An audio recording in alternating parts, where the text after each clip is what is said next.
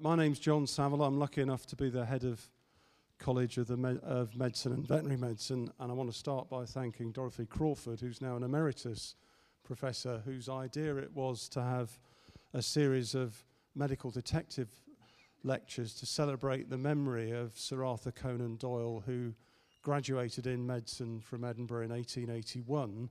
That was after the opening of what was then the New Royal Infirmary next door, and just before the opening of this lecture theatre.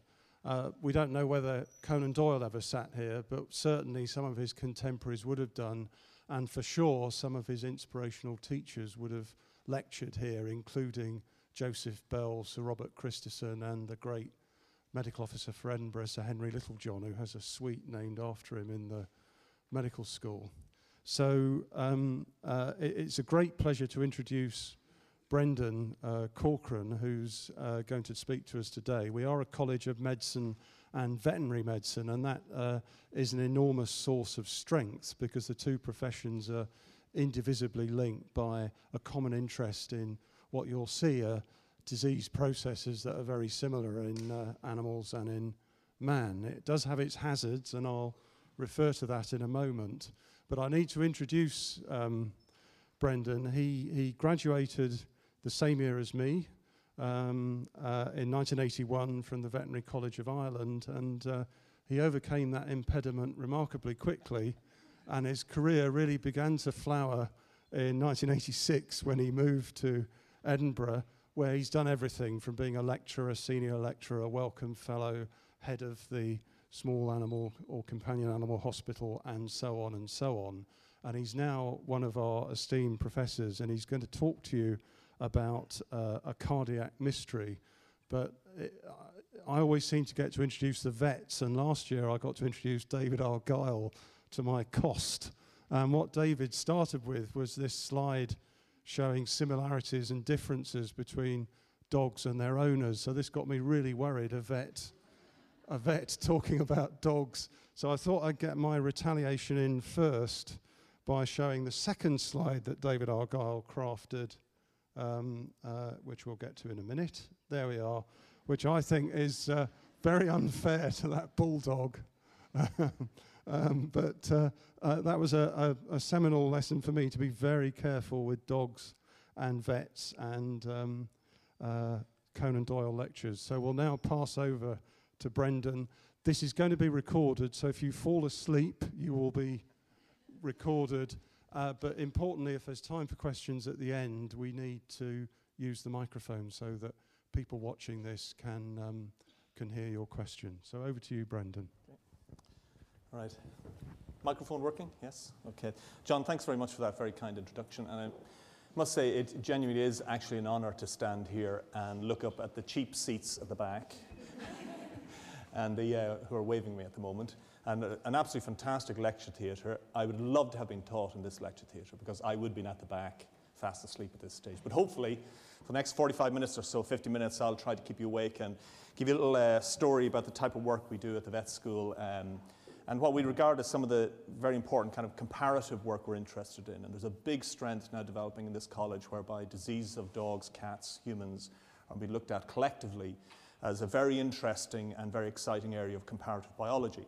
And as veterinarians, we're interested in diseases of dogs and cats. We're interested as vets in our disease, but we're very interested in trying to share some of our experiences with our medical colleagues and equally borrowing some of the fantastic work that's been done in medicine to try and better understand what's going on in dogs.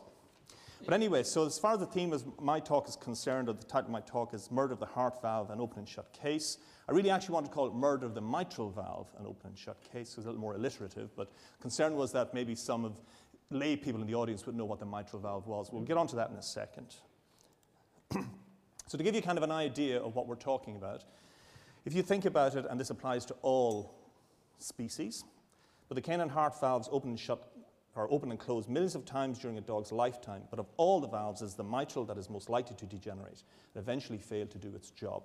And so this detective story hopefully will try to unravel some of the reasons why. Well, what do we know about valve disease in general? What do we know about most diseases to a large extent can probably be listed here. We know an awful lot about the consequences of most or pretty much all kinds of diseases. And Conan Doyle would have known about the consequences of most diseases because he would have recognized the same diseases in his patients back in the late 19th century.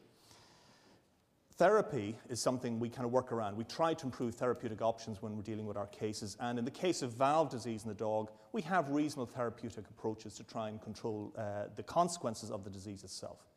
But as you get further down the list of mechanisms, cause, and cure, it becomes very apparent that we think we understand mechanisms of disease. We have a grasp on some of the mechanisms, but in some respects we need to revisit our understanding of how disease mechanism actually operates. And that's partially driven by the amazing technologies now available, which weren't available in the veterinary world 5, 10 years ago, but now are available for us to look more closely at mechanisms. And maybe from that perspective of looking at mechanisms, we can elucidate causes or understand causes.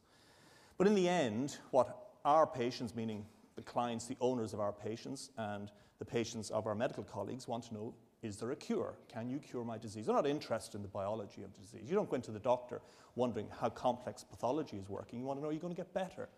And that's what they want in the end. So the eventual aim would be, hopefully, that we can identify a cure of what's going on. So what is the mitral valve? Again, for those of you not familiar with anatomy, cardiac anatomy, basically the mitral valve, why do I have a picture here of a bishop? It's not because I'm an Irish Catholic, it's just a picture of a bishop, but this is, at the top, is called a mitre. And if you look down on top of a mitral valve, or the valve in the heart, it looks like a mitre, and that's where the name comes from. So that's what the mitral valve is. So basically, it's actually a valve with a variety of structures attached to it, and it forms this complex. So it consists of 2 leaflets. It has these chordae attached to papillary muscle. You can actually see it over here. So here's the valve itself. Here's the leaflets coming down to these muscles. And it basically separates the 2 chambers on the left-hand side of the heart. So it's crucially important for maintaining a tight seal between your left atrium and your left ventricle. In the situation where disease occurs and the valve starts to degenerate, which is the disease we're interested in, of course what can happen then is a leak occurs, and then you get a classic murmur associated with the disease itself. And if the leak becomes significant and becomes severe, then it can eventually result in heart failure. So basically there's a leaflet here. So to think my career has come down to looking at a little piece of rubber stuck inside a dog's heart. But that's the way it goes. You get yourself down to something very, very small, but highly significant. Okay? So what about the disease in dogs and the veterinary consequence of? This is the most common heart disease of the dog. It is relatively common in human patients, but not as much as in the dog. The dog appears to be the species most significantly affected by this. Not so common in cats, not so common in horses, for example. The main reason probably for that, one of the main reasons at least, is the highly inbred population we have in pedigree dogs. And this picture here is showing a very happy group of Cavalier owners with their Cavalier dogs. And all those dogs pretty much will have mitral valve disease, or at some stage in their life will develop it. I've hazarded a guess, most of the owners probably will develop it as well. So that's where the comparative element comes in. So if we had a stethoscope, we could listen, we'd probably go all deaf from the noise coming from that group of 20 dogs and their 20 owners. I think some of those owners might die from other cardiac diseases, but we won't go into that. But this disease is of significant veterinary importance, okay? It's highly breed specific, and that the Cavalier is the best example of the disease, but mainly small breed dogs. But having said that, like prostate cancer in men, if you live long enough, you eventually get this disease. So all geriatric dogs will have evidence of this disease. And the disease appears to start very early in life. The cause is unknown, and it can result in congestive heart failure. To give you an idea of figures, approximately 11,500 Cavalier puppies are registered with the Kennel Club every year. If we take an average lifespan of 10 years, it should be longer, but heart disease kills them, we could roughly work out there might be 150, maybe up to 200,000 Cavaliers at any one time alive in the United Kingdom, which is quite a significant number of dogs. About 6 million dogs all told in the United Kingdom. But before we move on to actually thinking about, well, the disease of this kind of disease, one thing we have to consider is what we're looking at. Effectively, we are looking at a wolf. A very timid wolf, a very nice wolf. Okay, the Cavalier that's been actually estimated in Cavaliers have only one characteristic of the wolf left. I think it's its ability to wag its tail. That's it. Everything else has been bred out. There's about 14 characteristics of the wolf. But if you take the wolf, Lupus lupus, or Canis lupus lupus, the domestic dog is Canis lupus familiaris. Okay, so basically every dog you have is a wolf. But if you actually look at what you should expect from any structure, this applies to ourselves as well. How long do you think your hips should last? Okay, how long do you think your heart should last? Well, in terms of the dog, the wolf, 7 years is enough. Okay? It has reproduced, it has consumed as much as it can need to consume, and it basically dies. Whereas the pedigree dogs nowadays, or let's say domestic dogs, can live up to 20 years. So it's not unsurprising that we start to see disease appearing in the latter stages of life, which say historically in veterinary medicine going back 30, 40, 50 years, we didn't see these diseases because dogs didn't live that long. So we have to ask this question about a mitral valve. I mean, how long should it last? How long will it last? How long need it to last? But what's actually very interesting in the terms of biology of these diseases, and a lot of degenerative diseases, is there a capacity for self-repair? Can the structure actually repair itself? And can we investigate or invent techniques that maybe allow us to repair it? And there's a big drive in this university for looking at regenerative medicine. And we're all, in the vet school, we're also interested in regenerative techniques and the use of, for example, stem cell therapy. So we're looking at that as well. So there's an inbuilt obsolescence in this structure. And there's a degree, as I say, of bad bioengineering, if you think about it. Okay? We haven't evolved as much as we think. Come back in a million years' time, we'll probably have fairly perfect mitral valves. Okay? So when I was looking at putting this lecture together, I thought, well, how can I squeeze Conan Doyle into the mitral valve theme? I'm sure anybody who does this lecture can think, how can I kind of try and get them together? Well, actually, there is a very loose connection between Conan Doyle and the mitral valve. This here, what you can see here, is actually his thesis for his medical doctorate, for his doctoral degree. And you can actually see this on the university archive if you want to have a look. It's a fascinating read. So this is actually in his own handwriting. And he looked at a condition called tabes dorsalis. And tabes dorsalis is a consequence of syphilis. It's a form of tertiary syphilis that affects the nervous system. But tertiary syphilis also, interestingly, affects valves, mainly the aortic valve, okay, and you end up with a leaky aortic valve, but can also affect the mitral valve. Now, Conan Doyle in his thesis says, why did he look at this disease? Because it was very, very common in Edinburgh. Now, I'll ask my medical colleagues, is it still common in Edinburgh? I don't know. But in any case, he looked at this disease, so he would have known about mitral valve disease. He would have known about how the mitral valve could be affected by a variety of diseases. But if you actually read this, it's actually lovely to read because he has things like here, thesis presented in the hope of obtaining his degree. I'd love to have PhD students writing theses like that. I hope to have my degree awarded. A little more humility, okay?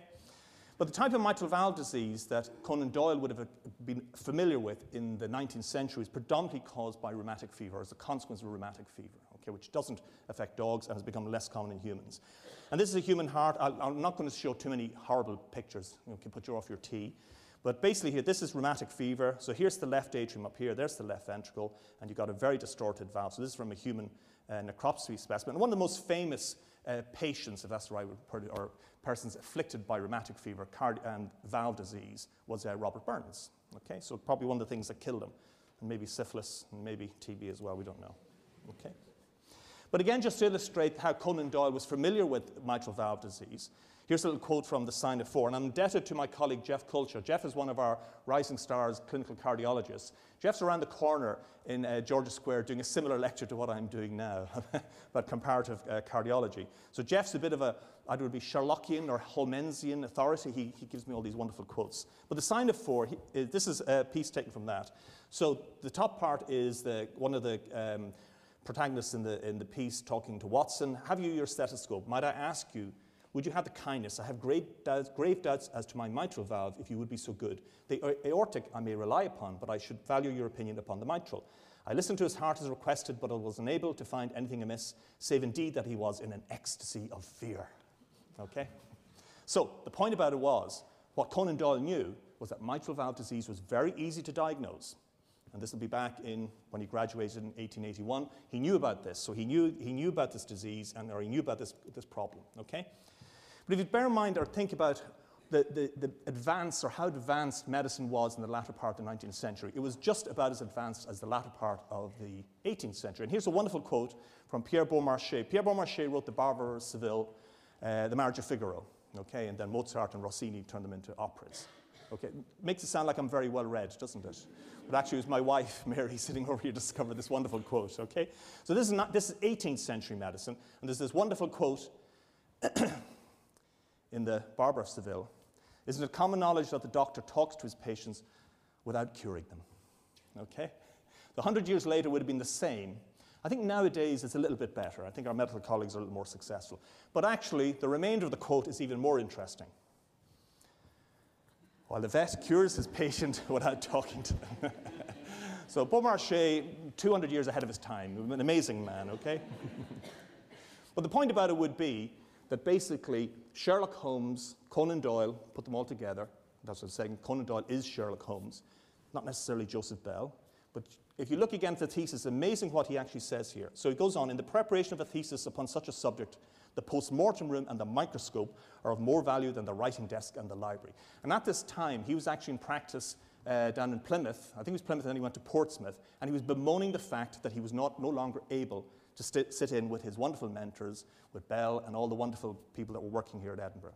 And he goes on to say, a workman must, however, work with such tools as he finds to his hand, and this I endeavour to do to the best of. And if you look down here, he's got my ability. He actually had his, and he crossed it out, wrote my. So no word processing, no spell check, okay? So basically, Conan Doyle lived in a world that was basically based on very crude imaging. And this comes across in the Sherlock Holmes stories and the classic idea of what does Sherlock Holmes use? Well, he's got his deerstalker hat to keep him warm when he's out on the moors. He's got his pipe so he can think about his problem. Is it a 1-pipe, 2-pipe, or 3-pipe problem? And of course, he's got his magnifying glass, so he's visualizing. So he's imaging what's going on, and he's making assumptions of what's happening on that basis. So he is observing. And observation is crucially important in advancing any form of biological sciences. I'd be very interested to see if nowadays we could put in a requirement for tobacco, pipe tobacco in grant applications. You know, we need it for, so we can think about things. So anyway, what I'm going to do for the rest of the talk is to kind of tie in this thing that I think Conan Doyle, if he was alive today, would never have written Sherlock Holmes, because I think he would have gone into research medicine. I think that's what he would have done. He would have loved what is now available to us so that we can image what is going on, we can see what's happening in biological systems. And here's a little idea of imaging, how imaging helps us. So here we have a genetic map, a genetic diversity map of dogs in the United Kingdom. This is provided by Professor Summers, Kim Summers, who works with myself and others at the Roslin Institute. Now, behind this colored map here is vast amounts of data, vast amounts of genomic data, vast amounts of technology that has taken the last 10 to 15 years or so to develop. But within that, it creates an image that crucially tells us what's going on with pedigree dogs. And just to show you here, I've actually outlined the Cavalier, okay? And right next to it, I've outlined the crossbreed. So hopefully you can read it. And I'll explain what this is. So the solidity of the color indicates the degree of inbrededness of a particular breed of dog. This is using a technique called microsatellite markers.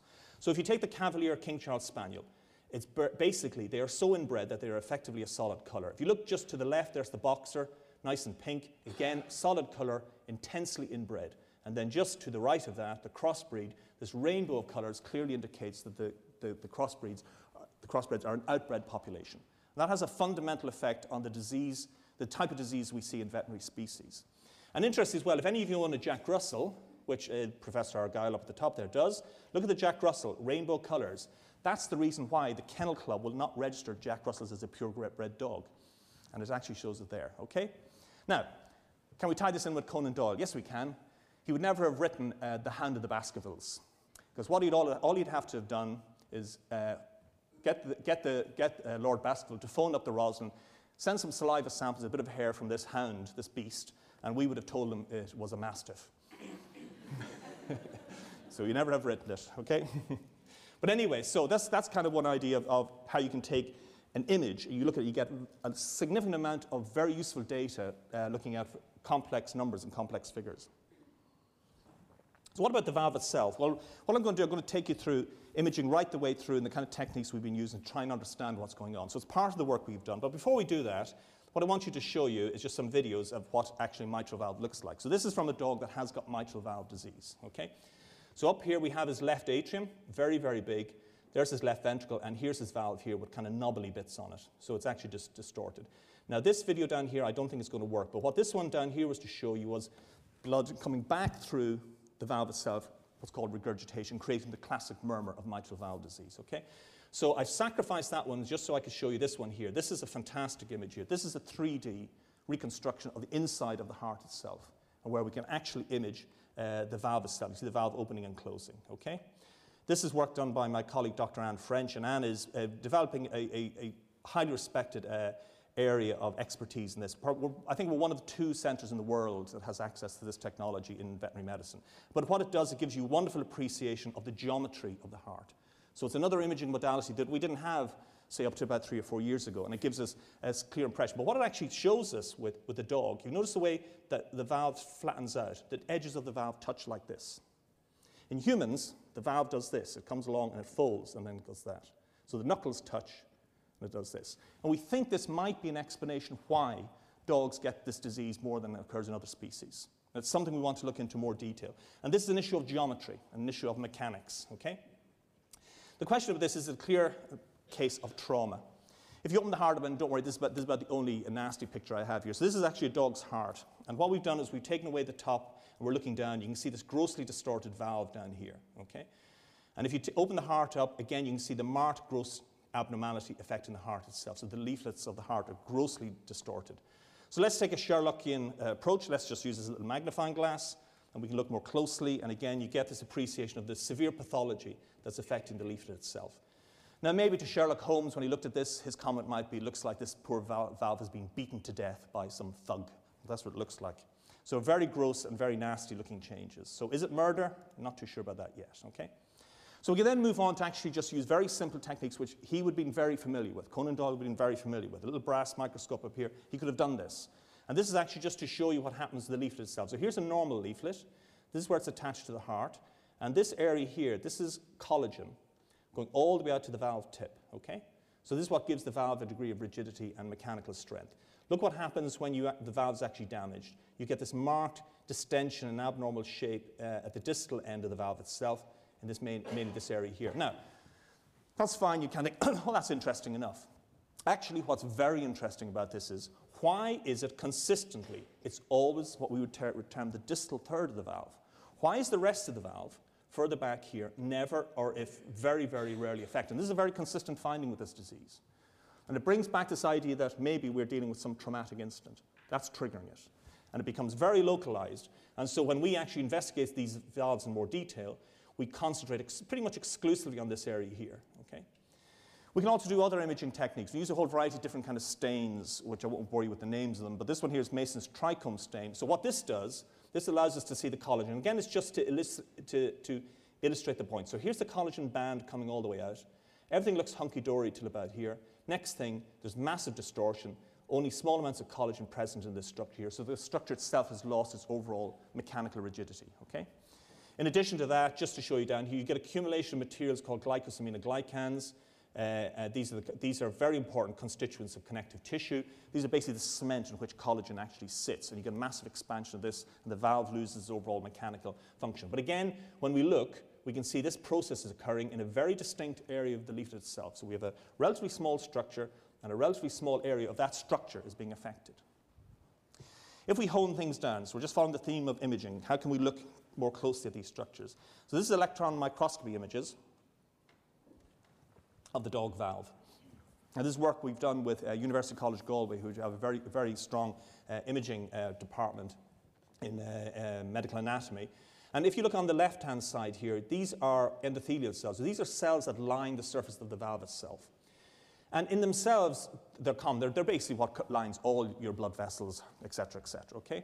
But what's actually quite interesting about them is the way they're organized. They're organized in very, very clearly defined and organized sheets. And what happens is that these cells are actually orientated in the right orientation of the collagen sitting underneath, okay? So what happens when the valve becomes diseased? This is what happens. We start to lose the surface endothelium. We get abnormal cells, and we get denuding of the surface. We're now exposing the collagen beneath. Interestingly, we don't get massive clots forming. We think we should, but we don't. We don't understand why that occurs. And you end up with abnormal, very hyperactive cells. And so what we think is happening is that the surface of the leaflet is being damaged. The endothelial surface, which protects to a certain extent the valve beneath the surface beneath the valve, is being damaged. And we think at this stage it is a chronic traumatic kind of process that's going on. And you can get to a stage then where basically you end up with the surface of the valve is denuded, and as a consequence of that, then the whole process gets out of hand, okay? So, before we catch things, so we're thinking of a disease where it's hit is the main process.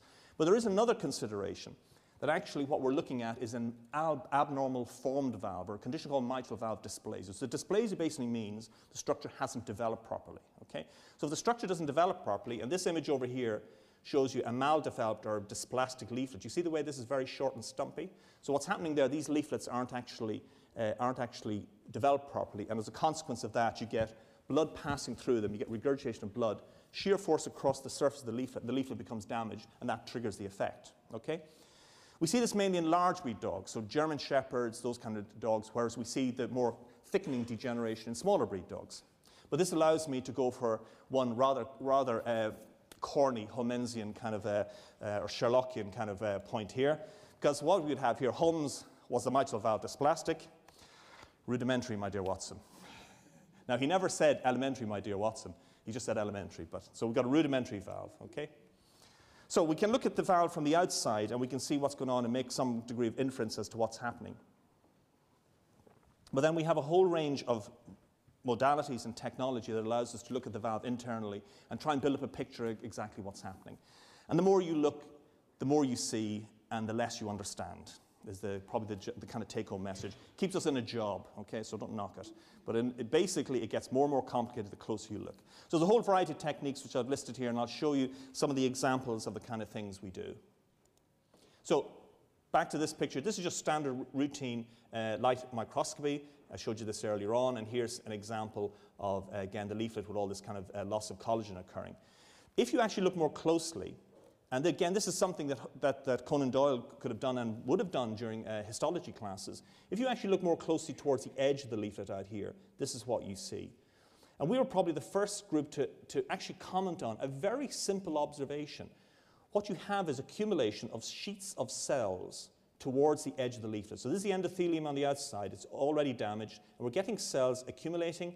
We think accumulating and migrating rather than proliferating. We're going to look at this more closely towards the edge of the leaflet, whereas deep within the leaflet itself, the cells start to disappear.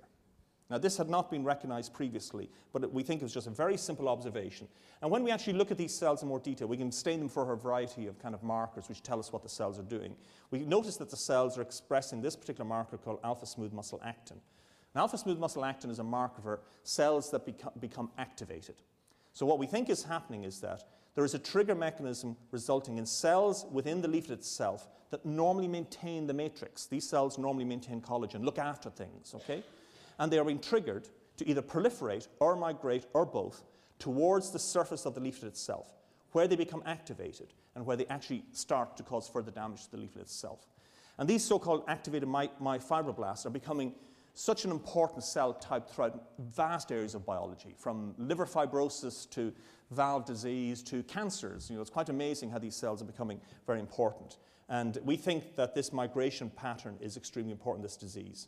And again, we'd come back to this idea that we're getting a traumatic incident is stimulating them to do something. Here's just some images to show you where, so that's one thing where you're actually looking at what cells are doing. But if you think about it, when you're taking sections of a tissue, all you're doing is getting effectively a 2D image of what's going on. So what we wanted to do is to try and come up with techniques, or look at techniques, to see if we can get 3D ideas of what's actually happening within the leaflet itself. If you look at it straight on, it just looks like a thin membrane. But you cut it, like do EM on it, next thing you see, it's a much bigger kind of world. And it would be very interesting. I've thought it would be wonderful if you could actually stand inside it and have a look around and see what's going on. It might give you an understanding of biology. So this is a technique. I hope this has come out very well. The lights in here might be a bit too high, but this is a technique called CARS imaging. I can never remember what it's called, so I just call it CARS imaging. Coherent Anti-Stokes Raman Spectroscopy Imaging. It's a bit of a mouthful. But the basic idea is what you take a tissue and you bombard it with a laser beam, and the laser beam, high-energy laser beam, makes molecular bonds vibrate, and it generates a signal. And what you then do with what's called confocal microscopy, you section through your structure. So these pictures here are 4-micron sections, and you cut all the way through the leaflet, and you build up a picture of what's going on within the substance of the leaflet itself. Now, considering the leaflet is mainly made of collagen, the pattern we get back here, this wonderful mosaic we're getting back here, is collagen. And what we're actually seeing here is a marked disorganization of the collagen matrix itself. So not only do we have rough ideas that collagen is lost, but actually we've pretty much for the first time been able to show not only is it lost, but it's actually disorganization. The collagen is not pointing in the right direction. So to give you a very crude analogy, the cables on the fourth row bridge we were told are about to start snapping, but at least they're all pointing in the right direction. If they start pointing in the wrong direction, I'm not going to fight, okay? Stay on this side of the river. But that's what basically happens. So it's not only that you have collagen, it's how it's organized is crucially important. And we think we think it reflects changes going on and adds to the cause of the problem. So we basically use CARS imaging to do that. And this is work done at King's Buildings where the system has been set up, and we hope to do more work on that in the future. Other techniques by which we can look at how the matrix is organized involves bigger and bigger machines. And the kind of machines that Conan Doyle probably couldn't even imagine that they would have existed. But this is a technique called synchrotron X-ray diffraction. So if you take a tissue and you bombard it with high frequency, low wavelength energy, you can actually generate images. Okay? And collagen is a very organized structure. So basically, the collagen molecules are set lengths and they have set gaps between them. And we can take advantage of this by using X-ray diffraction to generate a pattern. So this is actually dog tail collagen here.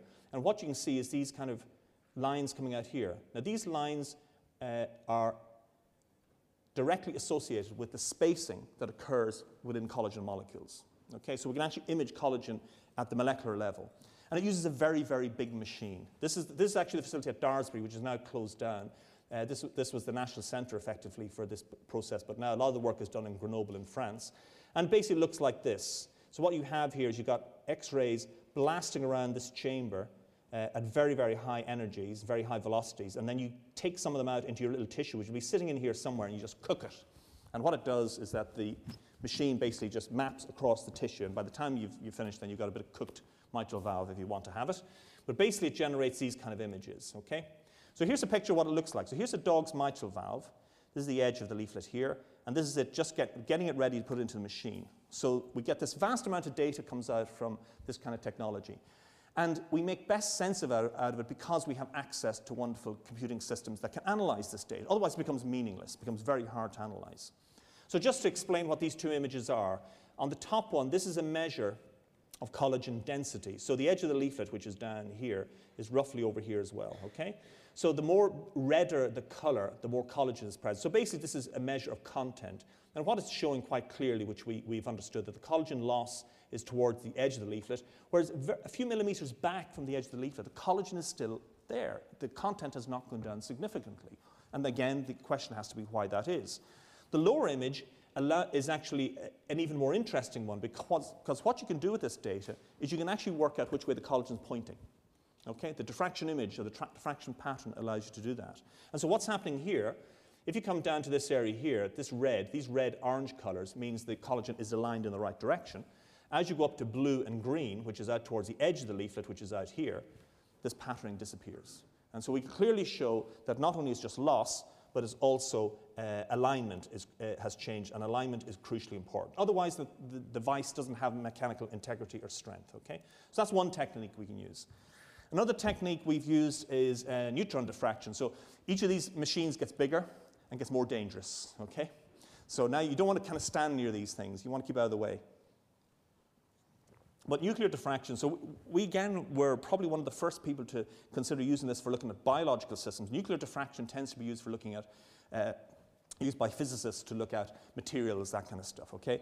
Well, we had this idea through Jeremy Bradshaw, who is one of the professors at the vet school, to look at, use nuclear diffraction to look at these structures. And what's very interesting is that this is a normal valve at the top, and here's an abnormal valve.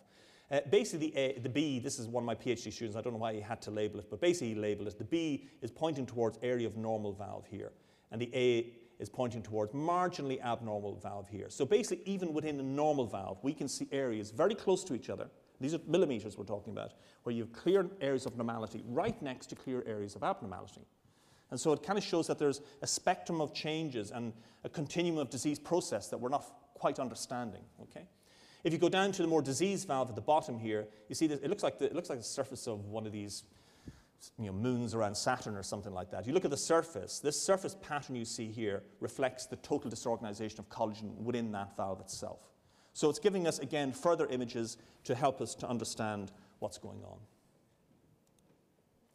And again, if we go back to a very simple process, a very old technology, if that's the right way to put it, electron microscopy, we this just helps to support the idea that what's going on or the way collagen is changing in these valves. And in this image here, what you have on the left-hand side, this is what a normal valve looks like. So here's a valvular interstitial cell. So this cell is the source of collagen. This is the one that produces the collagen.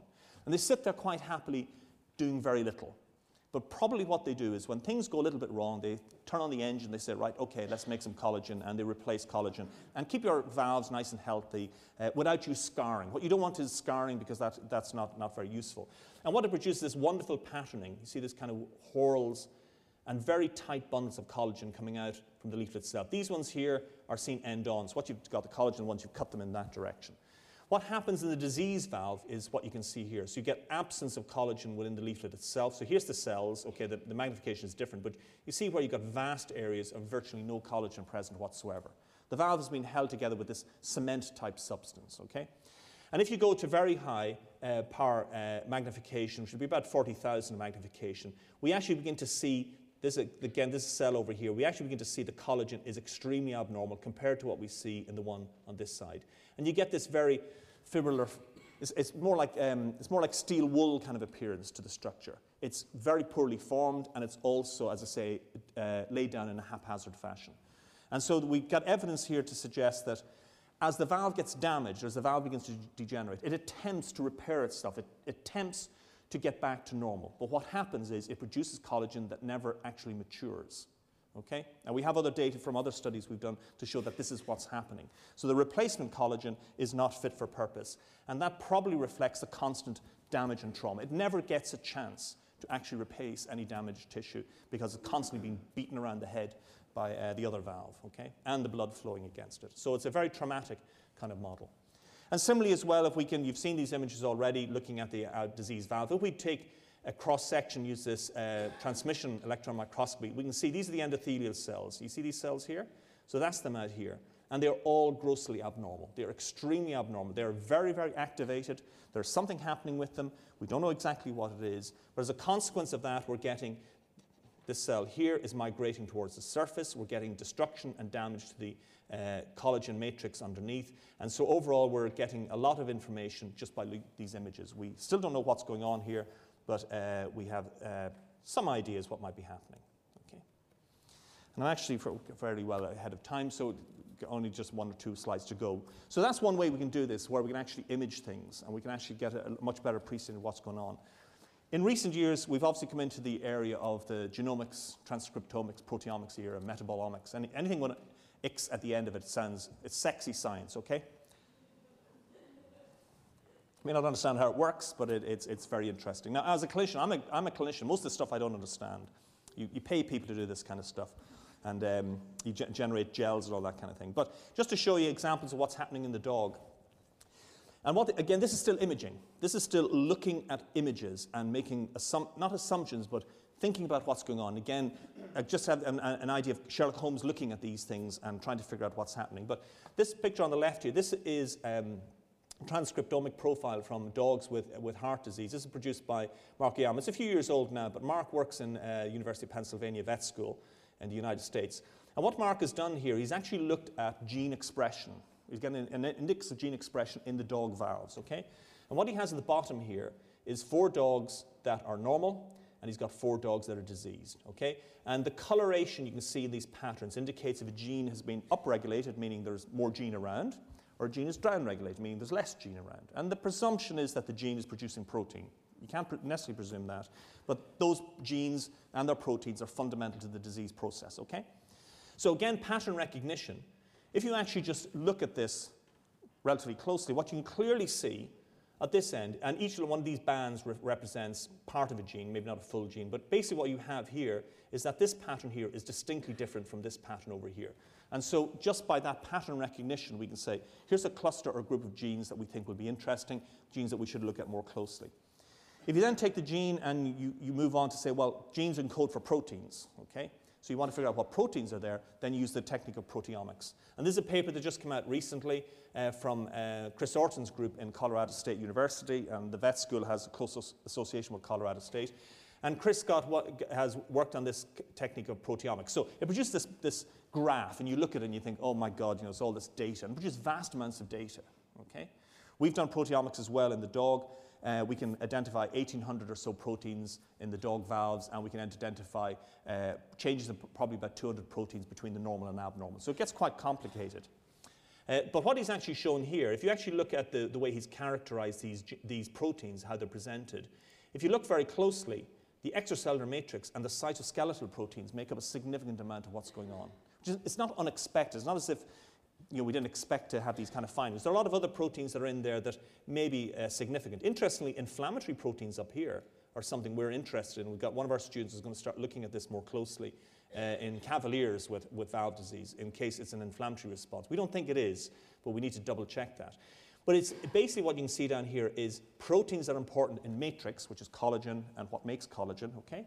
But interestingly as well, and we've found this also in our studies, is cytoskeletal proteins. These are proteins that are actually important in cells maintaining structure, okay? Otherwise, all cells will look like amoebas, just all fall apart and not go very far. But cytoskeletal proteins are important for cells to divide, they're important for cells to proliferate, they're important for cells to migrate. And we do get a definite change in these proteins. And just on the bottom here, just to show how you can pick these up using this technology, this is a protein called tropomyosin. This is from dogs this is a normal dog on the left, and in the middle is a dog with mild disease, and in the far, on the right-hand side is a dog with severe disease. Now, just draw your attention to this protein here, tropomyosin. Tropomyosin is a contractile protein, predominantly found in cardiac muscle cells, but also found in other cell types, and probably is associated with the cytoskeleton of the cell itself. And what happens is, as the disease progresses, you see the way it's now fainter? And as you go further on, it's actually gone. It should be here somewhere else. Now, I had a PhD student who was working on this and now works in a lab in Houston. And guess what he had to do when he had to go through the gels? He had a computer program that would allow him to match the two gels together, and he could see what the differences were. And he didn't believe it. So what he had to do is he had to look at the gels himself very closely. And what did he use? A magnifying glass. Sherlock Holmes, he didn't have a hat on, but he had to get down and he had to look through all the gels with his magnifying glass to see where the differences were. So observation is still crucially important in biology, and long may it last, because the day when computers can do all this for us, we'll be all out of a job, okay? So just to finish off, what we think is going on with this disease, is it murder? Well, not necessarily. I was just looking for a snappy title so I could get you lot in here today.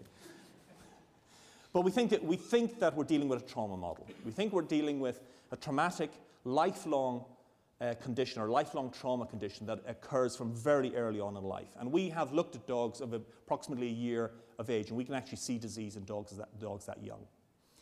We don't know if the disease in humans has a similar kind of onset, and I'm highly unlikely that it'll be investigated because it'll be very hard to get the samples to look at. So we've got a trauma model with inappropriate repair. We think that's what's happening. We think there's endothelial damage that triggers it. There's transformation of endothelium. They're sending signals into the substance of the valve itself, triggers these interstitial cell changes. They start proliferating. They start migrating. They start producing lots of chemicals which destroy collagen. They start producing the wrong type of collagen. Everything goes absolutely haywire, okay? So we have coined a term of dyscollagenesis, which is different from fibrosis. Some people used to refer to this as a fibrotic condition, and we're fairly convinced that's not the case. So it's a dyscollagenesis, a reduction in collagen production, a disorganization, and a failure of maturation. And we actually think it's actually the disorganization is probably the crucial trigger why a dog's valve gets worse and worse and worse very quickly, particularly as they get older. Things start to fall apart. A valve where you don't have the collagen organized in the right direction is feeding the wrong signals to the endothelial surface, and we think that is triggering events deep within the valve itself, okay? So how are we going to go forward? Well, basically, we have a lovely relationship, if that's the right way to put it, with the Cavalier King Charles Spaniel Club of the UK, mainly the English branch. They're a wonderful bunch of ladies, typically, usually ladies. There's occasional man in there, whatever like that, okay? And they have these lovely dogs, and they have a wonderful system whereby they are basically donating their dogs to biomedical research. So we have a system worked out with Cambridge University whereby all dogs that are donated go to Cambridge, go to the pathologist, they take out the valve, send them to us to Edinburgh, and they're interested in looking at a neurological disease, very common in Cavaliers, called syringomyelia, a nasty disease that these dogs get. But there's a limitation as to actually how much tissue we can get. How much tissue can you get? We don't have, as occurs with maybe in the medical side of things, where you have more access to post-mortem tissue, more access to necropsy tissue, etc. Unfortunately, if that's the right way to put it, our clients tend to prefer to bury our patients in the back garden rather than let us start doing any research on them. So we've come up with a different approach, which we're now going to try and push forward, and hopefully this will give us a way to deal with this, investigate this disease in the future. So this here is a tissue-engineered valve, okay? The basic idea of tissue engineering valves, you'll have heard of all these processes. One of the best examples is the lady with the tissue engineered trachea that recently had that done, I think, in Italy.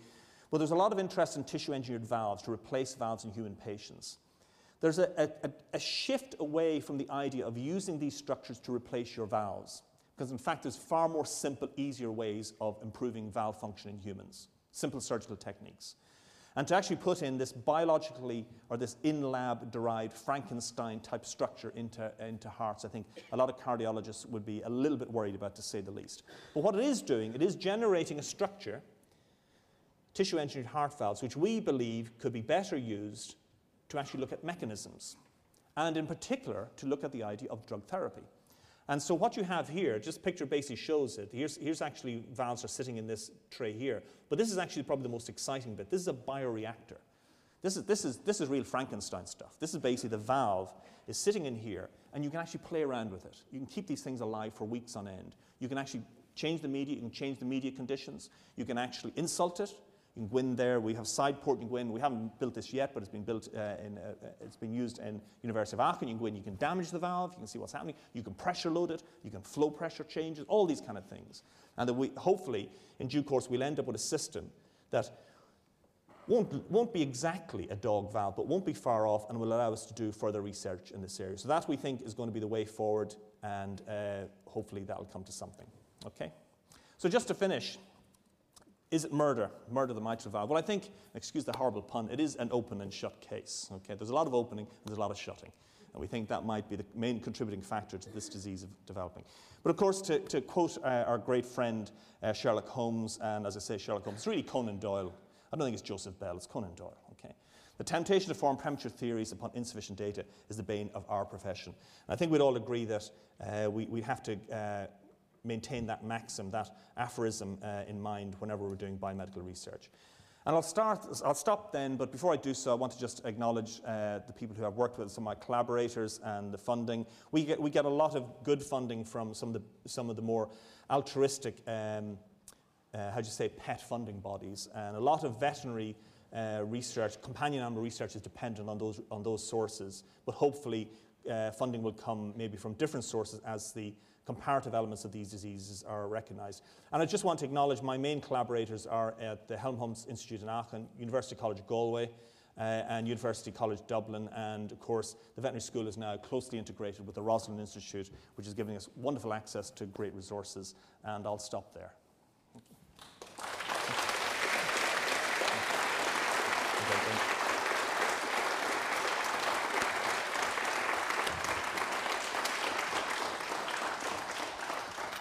Great, well done, Brendan. Now, there must be questions after such a wonderful performance. It was a brilliant bit of teaching.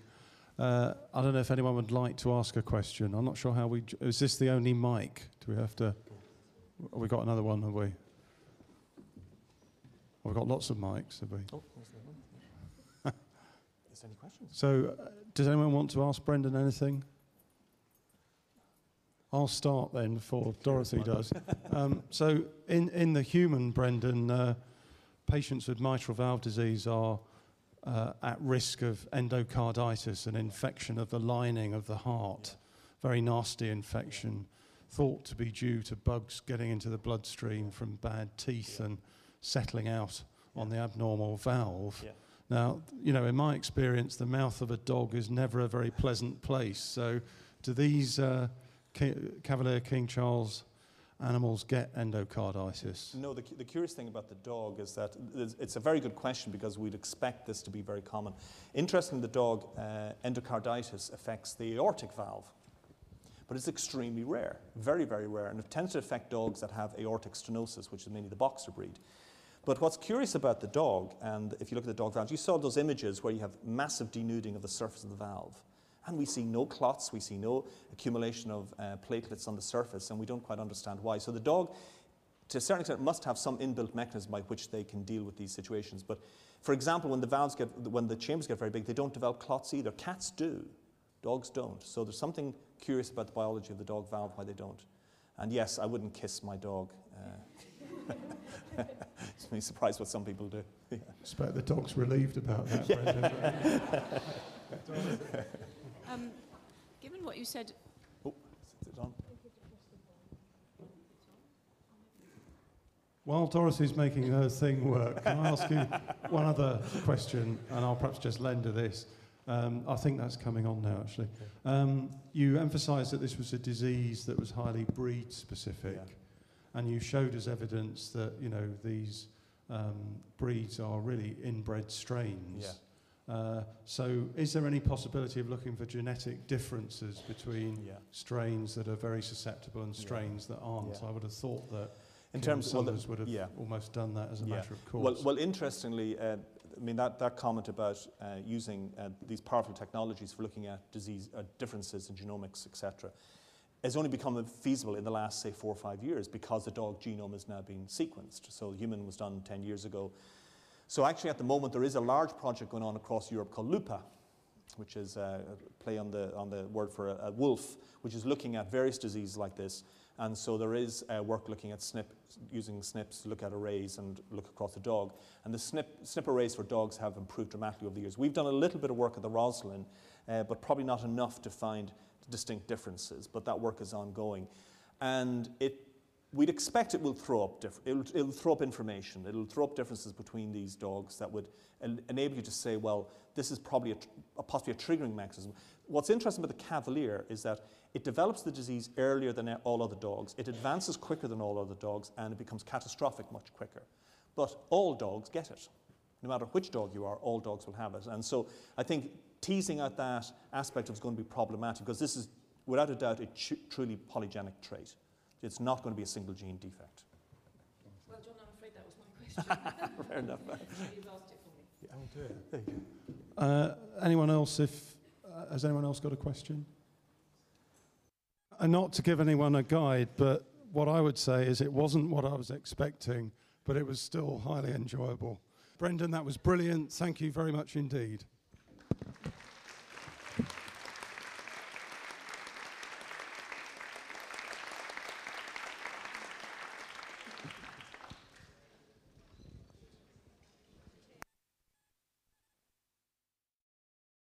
This production is copyright